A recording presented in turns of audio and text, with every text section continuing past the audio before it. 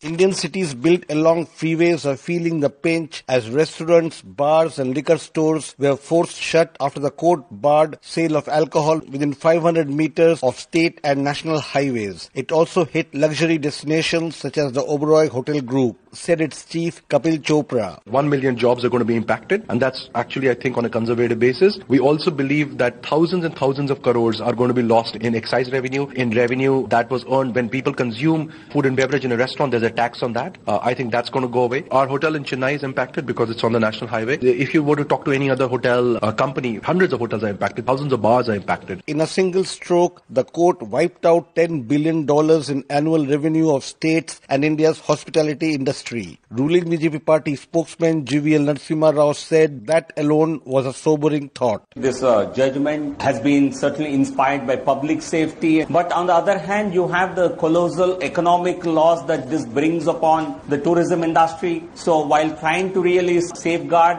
one problem that we are faced with, we are creating a possibly even a bigger problem of unemployment. All the state governments are concerned about it. The industry is worried about it. So how do we try and bring about a balancing act of taking the concerns of the Honorable Court into account, and exactly how do we try and minimize the economic economic impact on the industry? I think this is a difficult balancing act, but it must be really attempted to safeguard the industry, to safeguard employment of millions of people. 146,000 Indians died last year in road accidents, many of them victims of drunken driving. Activist turned politician Prashant Bhushan argued the ban must be taken in good spirits. I am not in favor of prohibition because prohibition rarely succeeds, but innovative ways have to be devised to curb the use of alcohol. The order of the Supreme Court regarding ban on liquor shops and bars, etc., serving alcohol along highways is one such curb which will go a long way. For Newsbreak,